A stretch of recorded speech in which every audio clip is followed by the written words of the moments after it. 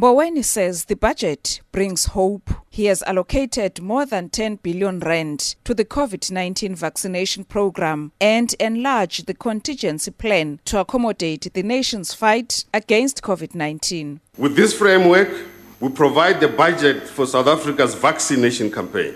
This campaign allows us to emerge from the restrictions that we have experienced to economic activity. So the restrictions were meant to help us fight against COVID. We are allocating more than 10 billion rand for the purchase and delivery of vaccines over the next 2 years. He allocated 3.5 billion rand to assist in early childhood development services and basic education. Provinces will receive 3.5 billion from the Department of Social Development to improve access to early childhood development services. 6.3 billion is allocated to extend the special COVID Social Relief of Distress grant until the end of April 2021. In addition, 678.3 million is earmarked for Provincial Department of Social Development and Basic Education to continue rolling out free sanitary towels for learners from low-income households.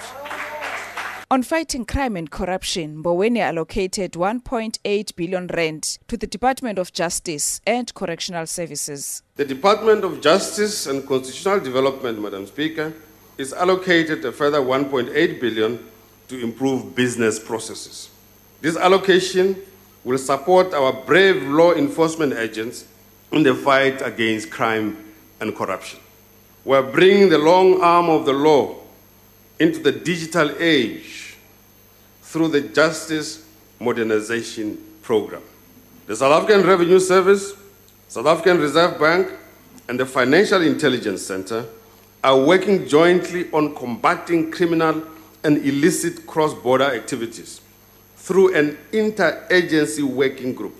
This group has completed 117 investigations and found 2.7 billion rand for our fiscus. Government's infrastructure investment drive has been allocated 791.2 billion rand. The minister says the country's infrastructure is old and ailing and needs repair or replacement. He says people must pay. If the end user does not pay a cost-reflective tariff for usage. However, all these efforts to expand infrastructure will be wasted if the end user does not pay a cost-effective tariff for use. Therefore, the principle of the user pays is very important. He says compared to October last year, the country is financially in a better place, but it is not out of the woods. We owe a lot of people a lot of money.